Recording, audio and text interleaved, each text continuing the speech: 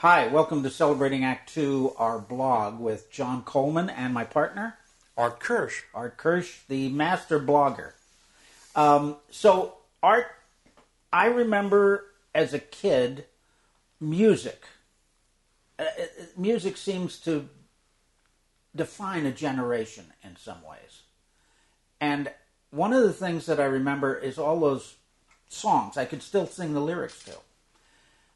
And I was fascinated when you introduced us to the Delta 88s. The Delta 88s is a blues band of people who are, over 50? They're all over 50. And they're still playing and still rocking and rolling. Yeah, so the interesting thing about it happened to be somebody who read about a small article about me in a local newspaper and just called up and said, hey, we're having a 19th anniversary. Could you be interested in documenting that? And the thing that was fascinating to me about it is that how many garage bands were there when we were kids, when you were kids, absolutely. And people who then had to start abandoning that because earning a living, paying for mortgage and places for the kids and automobiles and on and on and on and on, and basically gave it up. Yeah. And here was a group of guys and a gal who were all over 50 when they decided that even though they were still working and some of them were getting ready to retire, that they wanted to pick up music again. And in an almost accidental way, a couple of them fell into each other and they started, and it's 20 years later. Yeah, and great music. I don't think you have to be a fan of the blues to appreciate the Delta 88s. And their energy. Yeah, absolutely. They're great people with all divergent backgrounds. One was a college professor. Sure. Another one was a fire chief. And half of them are still working. Right. I mean, I don't know what their ages are, but they're all certainly over 50.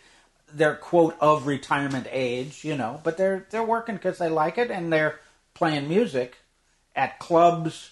Let's see, they've played at the House of Blues, they've played at the Coach House, they play at street fairs. These guys are active because they love it, not because they need the money.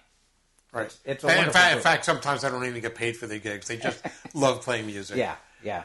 So anyway... They're a great example of what everybody over 50 ought to do. Not necessarily music, but a great example of following your passion and enjoying life. And don't stop having fun. Yeah, so on Celebrating Act 2, our website, you'll see a number of stories about not just music, but there's a fellow who went into the entertainment business, right. A version of radio, how about Tricia?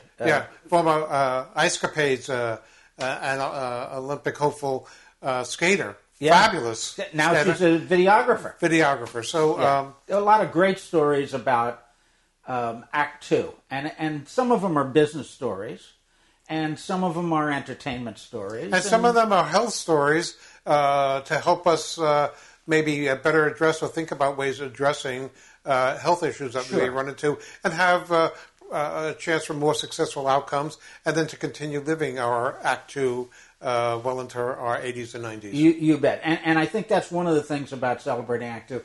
We're always searching for stories that are interesting and entertaining, but there's always an element of inspiration, too, isn't there?